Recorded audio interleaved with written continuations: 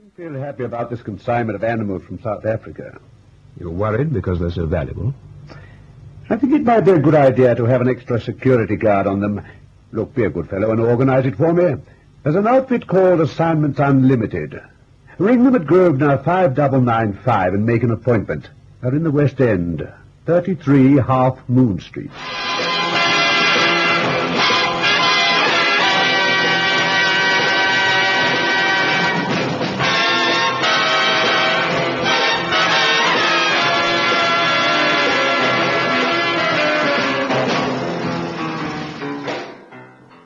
It's a sad admission to make, but I find little that's kindred in the affairs of my clients. Mervyn Lavers, however, was an exception. A professor of zoology, he had a fantastic knowledge of all creatures big and small, gentle and savage, attractive and ugly. He knew their habits, whether they crawled, leapt, ran, swam, or wriggled. However, to begin at the beginning, Mervyn Lavers entered my office with a simple request for an escort. There's an International Zoological Society, of course, usually headed by someone from South Africa. They're right in front with animal conservation and have one of the world's finest zoos at Pretoria. Most of the time we try to swap animals for our various zoos, but every now and again a purchase has to be made. I hope I'm not boring you, Mr. Mason. I've really been so absorbed in a client's conversation, Mr. Lavers. But tell me, this consignment that you're expecting, are these animals swaps or are they purchases? Both, actually. Oddly enough, we're not concerned with those we've purchased. They're bought with public money, of course, and so we naturally do everything we can to ensure their well-being and safety. But the animal that comes as a gift from South Africa is far more valuable. Up to now, only the Pretoria Zoo in South Africa has had a specimen of this buck. A grey rebuck. It's indigenous to South Africa, but extremely rare. The grey rebuck has bred, and the curator of their zoo has graciously consented to let us have one. Its mate will follow in due course. Fascinating. And you want a guard on the animals until they reach their destination. That right? Oh, yes, please. I've been instructed by Sir Timothy Wetheram to obtain the services of your organization, if that's possible. Oh, it is indeed. To what zoo are they consigned? The London Zoo, until they've been quarantined. And then they're going to Whitstable. All right, Mr. Lavers. Or should I call you Professor? Mr. will do fine. Well, if you'll pardon my saying so, you're a little young to be a professor. Yes, I suppose I am, really. Perhaps that's why I prefer the Mr. I must say I found our talk most interesting. When does the ship dock? Millwall dock at 7 a.m. tomorrow. The animals will all be crated and ready for loading onto the lorry. I thought 2 men. Right. They'll have to be something of a schizophrenic. The men should be tough, as guards usually are, but at the same time, gentle with the animals. Well, if you like, I can send 1 male and 1 female guard. A woman guard? Yes. Oh, don't worry, this girl is gentle as a woman is gentle, but in the event of trouble, she's a terror. Oh, sounds remarkable. I'd like to meet her. You will. I'll have her leave with the male operator. Cannon is his name, by the way. The girl is called Gail Hamilton. Right. Well, look, I must be on my way. Thanks for everything, Mr. Mason. It's been a pleasure. And that was all I ever saw of Professor Lavers. The animals were loaded onto the truck, and Cannon drove out onto the road towards the London Zoo. He, Gail, and Professor Lavers were all crammed into the front seat. The day was hot and sultry. Yours must be an interesting occupation, Professor. Yes, it is. Then so's yours. I've met a girl guard before. Well, she's a girl guard because she's too long in the tooth to be a girl guide. Ignore him, Professor. He's from the Midwest in the States. They reared him on corn. Tell me something about the animals. Yes, I will, but you must stop calling me Professor. When you say it makes me feel 90. Now, just call me Hey. What is it, Professor? Cannon? Yeah? Pull him to the side quickly. I think he's having a heart attack. Okay. Hurry now. Help me to get him onto the pavement. Throw that coat out that's hanging over the seat. Okay. Come on. All right. Put him down on the pavement. There. Now take a look at him. He's dead. Dead? But Can't you revive him? Oh, it's hopeless. Cannon, how terrible. But, well, what is it? Was it his heart? Must have been. But to go so quickly, he must have been suffering from a heart condition for a long time. And yet, Yeah? he doesn't look like a heart case. His coloring. Look, I'll stay with him. You go and ring for an ambulance. Okay. Yes, look, there's a booth across the road. Hurry. We'll have a crowd of morbid spectators here in a minute. I'm on my way.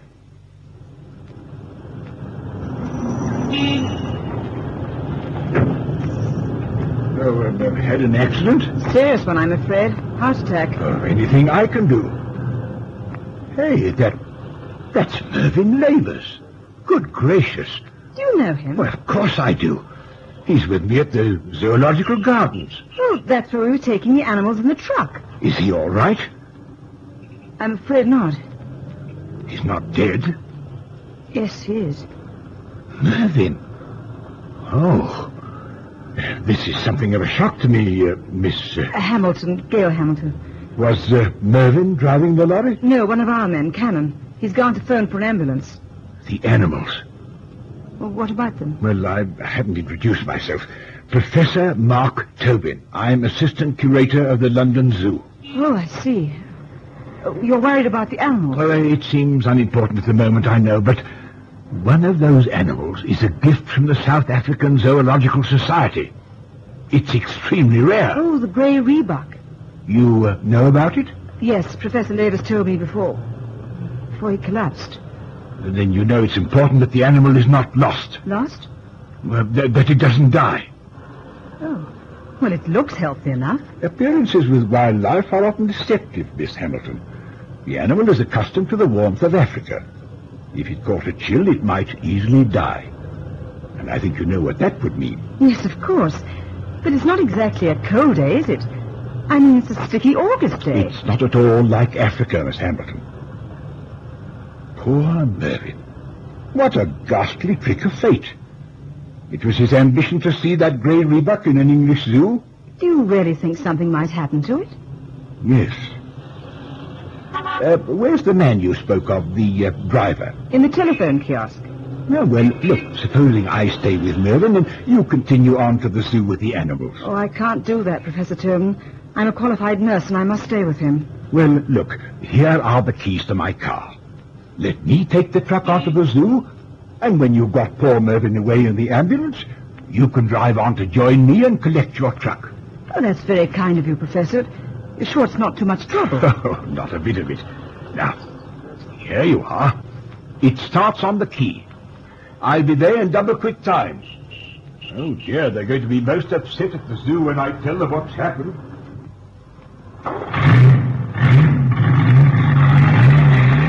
Hey, where's he going with the truck? Don't panic. That was Professor Tobin from the London Zoo. He happened to be passing and stopped. The animals have to be put into their cages or something, so he took them off. Oh, he's left his car for us. Here are the keys. Oh. Yes. Ah. Look, Cannon, what a rotten thing to happen. Yeah. Oh, thank heavens, here's the ambulance.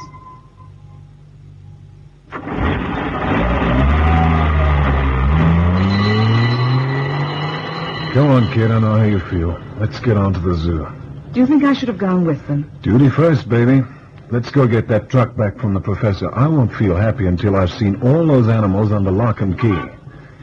Why didn't this professor guy wait until I got back from phoning? He was worried about his charges. His charges? They were under our care. Come on, hop in.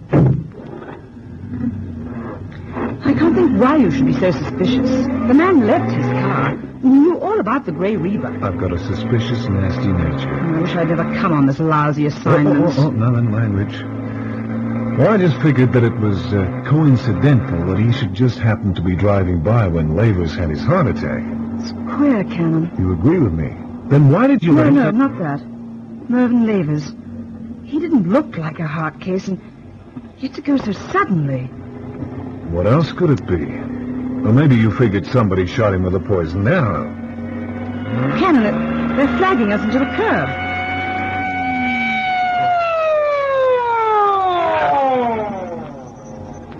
Hey, what gives? Get out, my lad, and no funny business. Charlie, there's a girl with him. Better watch her. What's going on? As if you didn't know. You're both under arrest. Arrest? What for? Driving a stolen vehicle. Stolen vehicle? Oh, Cannon! Professor Tobin, doing you a favor. Oh. Now look what you've done. We lost a valuable collection of wild animals and got arrested for stealing a car. Enough trouble for one morning? Baby, all that can happen now is the atom bomb.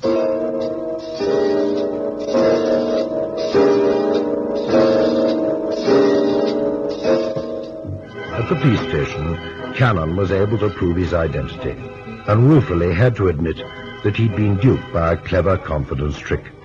He shouldered the blame, although it was Gail Hamilton's fault. A call to the London Zoo established the fact that no Professor Tobin was known there, and that the animals hadn't arrived. A call was sent out to all police posts to look out for the stolen truck, but it wasn't seen or heard of again. In my office, Sir Timothy Wenthrop talked to Gail and Cannon. What I can't understand is poor old Mervyn Lavers going off like that. He'd never had a day's sickness in his life. Yes, and it's not usual, you know. I mean, for a heart condition to strike so quickly. Yes, I gather. Well, I'm waiting for the report now. They've done an autopsy. That might tell us something.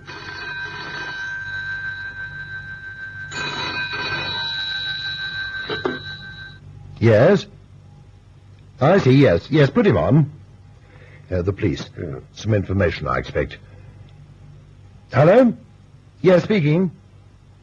Oh, good day to you, Inspector. Yes. Yes, I understand. Yes, of course. Well, it's not really inconvenient. Well, thank you. Goodbye. News of the autopsy? Yes. Lavers died as the result of a virulent poison introduced into his body by some means unknown. Poison? Yes, apparently it's a nerve poison and kills a man in a matter of seconds. Great Scott, but how and who? Well, that's what the police want to know. He was in that lorry all the way from the docks. How long had you been driving before he collapsed, Miss Hamilton? Oh, 10 minutes or so. You didn't stop for anything? Gave no one a lift? Absolutely nothing. But the poison, they say, takes a second to act. You and Cannon were the only other people in the lorry with him. It's hard to conceive, but did he take anything, put anything into his mouth? I told you, Sir Timothy, he was chatting to us. He dropped down right in the middle of a sentence. Why are you looking at me like that? Gail, the police say that you and Cannon are not to leave the country for any reason whatever. It's pretty obvious that Mervyn Lavers was murdered. Sent Gail and Cannon home and told them to relax as best they could. Gail was stunned by the news, and Cannon, he just looked into the air, his brows knitted in thought. A man had been murdered, and the motive was sticking out a mile: robbery. The theft of an animal of incalculable value. But what use would that animal be to anyone? Why, I retired for the night. I couldn't sleep, and so answered at once when the phone rang by my bedside. Mason? Hello, Chief. Can't sleep, huh? No, I can't. Now, how did you guess? Well, you answered the phone so fast. Look, Chief, I figure that Gail and me, we're in a bit of a spot. I rang the cops and said I had a bit of an idea, but they didn't want to talk to me. Gave me the impression that they'd like to go ahead in their own way and that, I was one of the suspects. Well, you can't blame them, Cannon. There's motive, and you were with the poor fellow when he died. Hey, now, wait a minute. You Oh, don't of think... course I don't. What would you do with a grey Reebok? Look, Chief, I want the okay to mosey around a bit. I want to go down to the docks and see if I can't check the passengers on that ship that brought the animals over. Was it a passenger ship? Yeah, 10 passengers and cargo. They limit it so that they don't have to carry a ship's doctor. Why do you want to check the passenger list? Just a hunch I got. Oh, it's all right with me, of course. Okay, thanks, Chief. Try and get some sleep. Night.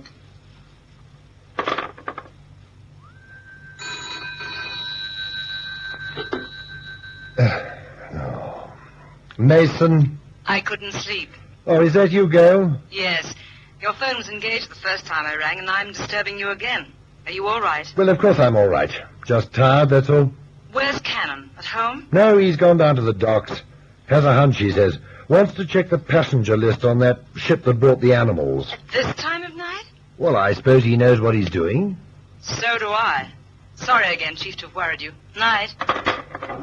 Mild and bitter, please. Say, do you know anybody here from the SS Gozo? She's docked at Millwall. Yes, there's a couple of the crew over there. Ask that big, fair-haired one. Yes, his name's Billy Johnson. Good fella. Mild and bitter, 2 and a tenner. 2 and a tenner, there you are. Thank you. Excuse me. Are you Billy Johnson? Yes, mate. What can I do for you? Well, my name's Cannon. I wondered if you might help with some information about a man I'm trying to trace. I think he might have been a passenger on board the Gozo on your last trip. Professor Tobin. Sorry, mate. No, there was no passenger by that name on the Gozo. Oh, he might have been traveling under an assumed name. Well, what does he look like? Well, that's the point. I didn't really get a good look at him. You see, when I was... Oh, Cannon, I thought I'd find you here, looking up the passenger list, huh? Gail Hamilton. Well, for once, I'm glad you put your face in where it wasn't wanted. Well, thank you. This is Billy Johnson from the animal ship. How do you do? He says that there wasn't a passenger by the name of Tobin, but Tobin might have been traveling under an assumed name. Would you describe Tobin to Billy? I only saw him for a second as he drove off in that truck. What makes you think Tobin might have been a passenger on that ship? Just a hunch. Now, will you do as I say and describe this guy who hijacked the animals? All right, don't get testy. He's very long and very thin, with thick red lips and beetle brows. His hair's long and heavy. Eyes brown, complexion sallow. Yeah, that's Mr. Edwin Nibbo. What did you say his name was? It doesn't matter, Billy. You know this bloke? I'm getting to know him. Now, where did he board the ship? Zanzibar. We come up the east coast of Africa from Cape Town. Zanzibar. Billy, you don't know it, but you just saved my life. Sir Timothy, you might think I've gone nuts, but if you could help with a few answers, it might clear this whole mystery up for us. For him, Sir Timothy, I don't know a thing that's in his mind. Anything I can do, Cannon, far away. Well, I want to know how the Russians fit into the animal picture. I mean, do they have zoos? Do they trade in animals? You know, anything you can tell me. Oh, well, they have zoos, very good ones. They're on the board of the International Zoological Society and cooperate in wildlife matters as well as anyone else. Mm-hmm. No difference between them and the Western countries as far as zoos are concerned? No, not at all. Tell me, do they have a specimen of this gray rebuck? No. Would they be happy to get a gray rebuck as a present? They'd be delighted, as we were. But, Cannon, if you're suggesting they'd go to the trouble of murdering a British subject in his own country in order to steal a specimen, then you're barking up the wrong tree. It's inconceivable. It doesn't have to be the Russian officials. They don't have to know about it. If they suddenly got one out of the blue, no questions asked? I suppose they might be tempted to keep it. It's only natural, but I'm not quite sure. Now, just a minute, Sir Timothy, if you don't mind. Why didn't the South Africans give a specimen of the rebuck to Russia? I don't know why. I suppose we're a little closer to them than the Russians. Other than that, I can't offer an explanation. One last thing.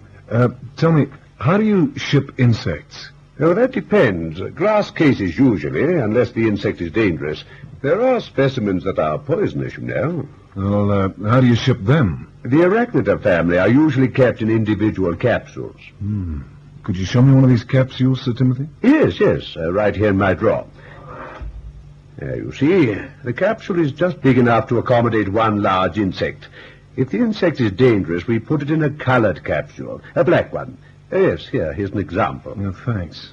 What's this capsule made of? Plastic, a special type of plastic. You see the little hole there? That's so the insects can breathe. Well, I think I'm homing on Bean. Sir Timothy, how can we check what Russian ships are in the vicinity of the British Isles? Well, there aren't any naval visits. Lloyd's Register will give you the names of any cargo ships in port or arriving in port in the near future. The Russians don't operate passenger services to England. Any other ships? Yes, fishing boats. The Department of Fisheries would know about that. Well, thanks, Sir Timothy. You've been a great help. Gail, come on, let's go. You've got work to do.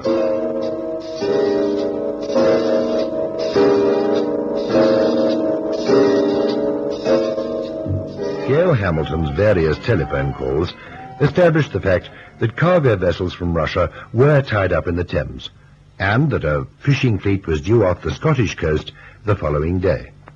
Their nearest point on course of steaming would be off Greenock. Cannon made the next call to a newspaper friend who lived in Greenock. MacIver, am I glad I got you? Look, I've got something hot and urgent. You sound hot and bothered. Mac, look, it's only a hunch, but if it comes off, you'll have the biggest newspaper scoop of all time. The animals that were stolen on their way to the London Zoo. Did you read about that? Aye, of course I did. Well, I've got a feeling that they may be released in the Greenock area sometime today. Will you put out an alert for people to watch out for strange animals running around? I will. I'll get working on it right away. Great, Mac. So long. Bye.